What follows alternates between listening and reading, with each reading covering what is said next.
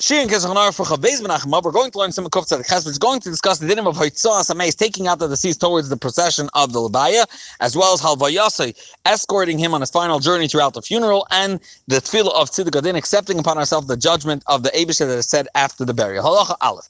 Im Yesh Meis Beri, if there's someone that passed away in the city, and referring to a smaller Shtetlach, Kol Bnei Asom Mlacha, until he's buried, the whole city is not allowed to do work. However, Im Yesh Beri Memunim, if there are those that are designated to deal with this, and they're on it, then by those that are not, they don't need your help. They're mutar mamlacha. They're allowed to continue doing work because they're not needed for this.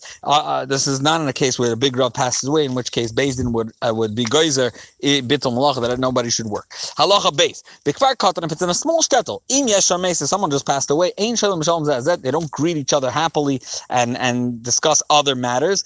It looks like it's embarrassing towards the mace if you don't care. Umikolshken, how much more so she'ein shalom we don't greet each other and discuss how they're doing in the cemetery itself, and that's if there's someone that's deceased over there that's waiting to be buried, and this is afil b'yagdola in the cemetery, even, and there's a mace there, even in a big city, not just a shtetl. If there's no mace, you're in a cemetery, then shoylim, you are allowed to ask how people are doing, greet each other, providing that you're 4 amos away from the burial plots. Halacha Gimel. Also, there's an isser to have the mace be overnight. Even though that's referring to those that were killed by Beis Din and hung. He covers the pasuk says he should be buried by Yom Hahu on that day. If you're keeping him beyond that night because of his own honor, for example, to bring a proper coffin or shrouds, you're waiting for his close family members, relatives to come, or Sabdanim, or those that are going to eulogize him, that is allowed. Later poskim don't allow beyond 24 hours. There are those poskim. The only case which the Torah didn't allow to have him stay overnight is if it's Dumi the Torah. If it's similar to a case that a person was hung, shu derech bizayin, and if this not if you're honoring the mace because you're waiting for his relative, someone to eulogize or to bury him in a more proper, special way, then that's different. Same deal is if you found someone dead. You don't know who he is. You bury him right away. There's no way his wife, let's say, could be an aguna or his son. They don't know. So in that case, you're allowed to keep him before burying him until people say testimony or until people can testify. People that know him say, oh, now we know who he is. We can testify that he passed on to his wife, or his wife should recognize him, etc. Halacha Dal. And all other people that passed away, the quicker you get him back to the earth, that's praiseworthy, and it's l'chvaydish al meis. Aval, this is besides if it's his father or mother that passed away, he is obligated to eulogize them and to lekoinen and to bemoan them. Harbe a lot. It's the other way around. Someone that's quicker to bury them, that's embarrassing, and it's not it's considered denigrating for the person that passed on. The Ella came Erev Shabbos or Erev Yom, unless it's Erev Shabbos, Erev Yom Tiv, Al Hamita, unless there's it's raining over the coffin. In that case, there's other reasons, and people won't touch it as if you don't care about them and you want to get rid of them. Halacha, hey, what happens if you have two people? Regardless who is greater, you take the person that passed away earlier, he's quicker, unless one of them is Talmud Chacham, as we'll see earlier. We don't measure them stamkach. First the one that passed away first, and then the second one. What we will do is that after they bury the first one, they don't do the regular process of standing in a shura of Nechum Avelim, Birks Avelim, Tanchum Avelim over there, in order not to hold up the next burial process, because we want to get as quick as possible off our tashav, as we said. However, if they're keeping the person that passed away first, they're keeping him overnight because for his own honor, like the reasons we mentioned earlier, whether it's for family members to come or people who eulogize, tachrichim and the like, we won't hold up the second levaya because he passed away first, so we need to wait for him. Doesn't work that way.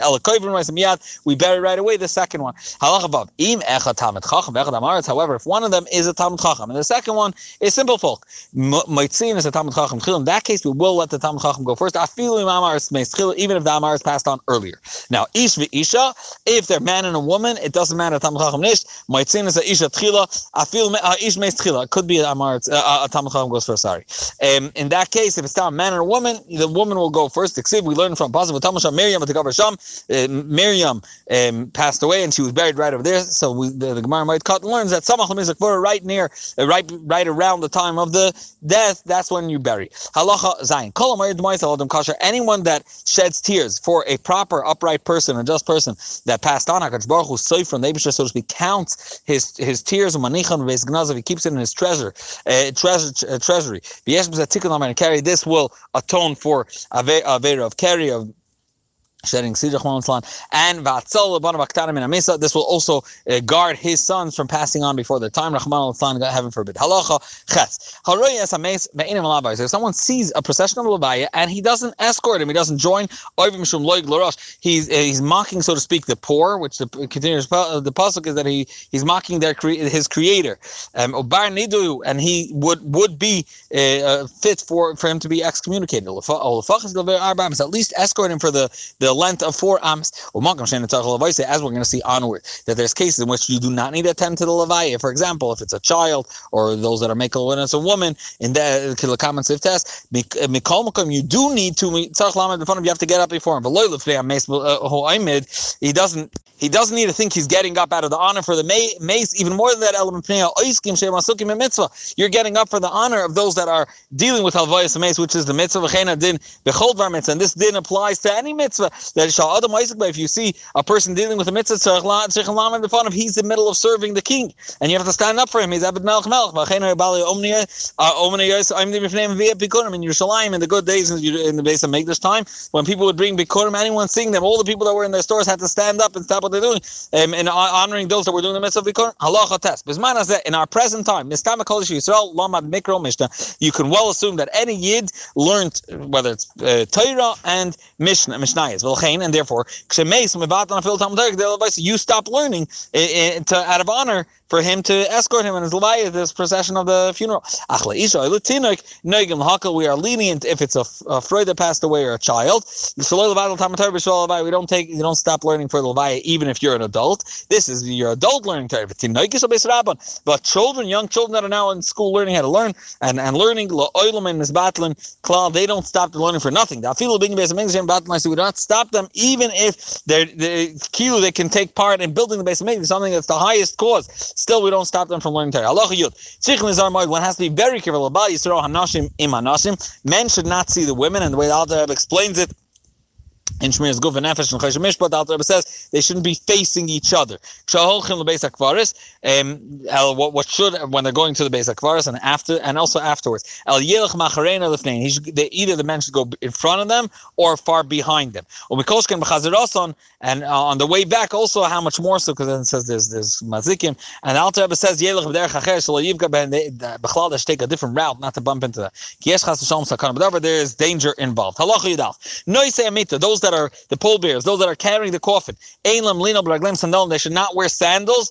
The Alter Rebbe, the way he explains this, they don't have a heel. Hence, if they're not held, they're not gripping the foot, so they could fall off easily, and it could be ma'akim and hold back the levaya if one of the slippers falls off. If they're wearing proper shoes, there's no problem. The fact that it does or doesn't have a heel, etc. Halacha Yud Beis, or maybe it means even sandals, if it's locked in the back, then it's okay. Halachid Beis. When they're 30 cubits away from the caver, Yamdu Imoy Kol Arba Ames. They should stop every 4 Ames, and this is the Cheshbon is that every 7 they should stop for 7 times. Keneged Shiva Ma'amodos. These Ma'amodos are the whole process, but it's making for the mace. There's Ma'amodos afterwards, as we'll see. It's like a part of the part of the Tanchumi Avelim that they stop 7 times and they menachem them, or Yeshua B'Sei says Shem Neged Shiva Havolim Shabkelos. They're Keneged. They allude to the 7 times it says that it's for naught in Kehelis. The life is nothing, etc. V'Shivim Dur Gehenim. It's Keneged the 7 fires of Gehenim or sections of Gehenim. V'Shiva Dinim Achilfim Al Meis. 7 types of judgments that are passed over the deceased. V'Yishu Ma'acham, and they should wait each place a little bit. Kidel K'tzat Kapar Al Meis, and they're holding holding the coffin. This is a little bit atonement for the mace. This represents these Shiva and the like. However, if it's a day they don't recite Tachan, you don't need to stop it. Why? When there's no Tachan, it's because there's less judgment Lamaila, and therefore they don't need to do this judgment over the mace and help him out in the process because it's lighter Lamaila. Halacha Yud Gimel. Once they reach the basic Kvarim, Misha Lo Yirasa Kvarim. If he didn't see these Kvarim, and the Alter Rebbe says any kaver, if he didn't see any Yiddish Kvarim, there are poskim that discuss if you saw from your window of your house, you could still say it if you weren't in the basic Kvaris. Those that say that if you saw the Matzevis, you're still okay unless you saw the Kvarim. In that case, you can't make the bracha. Anyways, if he didn't see the Kvarim for Shloshim Yom, for the duration of 30 days, he has to make the bracha. The Eibishter created and formed you with judgment and took you with judgment, and Atam Asid Lamed Badin, etc. And he's the Eibishter will revive you again based on his judgment. The Eibishter is the mighty one until the bracha of the Eibishter revives the dead. And then we say the bracha of Tziduk Hadin, justifying and accepting the Eibishter's judgment. The Tzur is the rock, the Eibishter is our judge. Everything he does is complete and just. Now, this bracha should have been begun by one of the mourners. If none of the mourners are there, the greatest sage around there, he's the one that started it. But it's they don't say Tachman.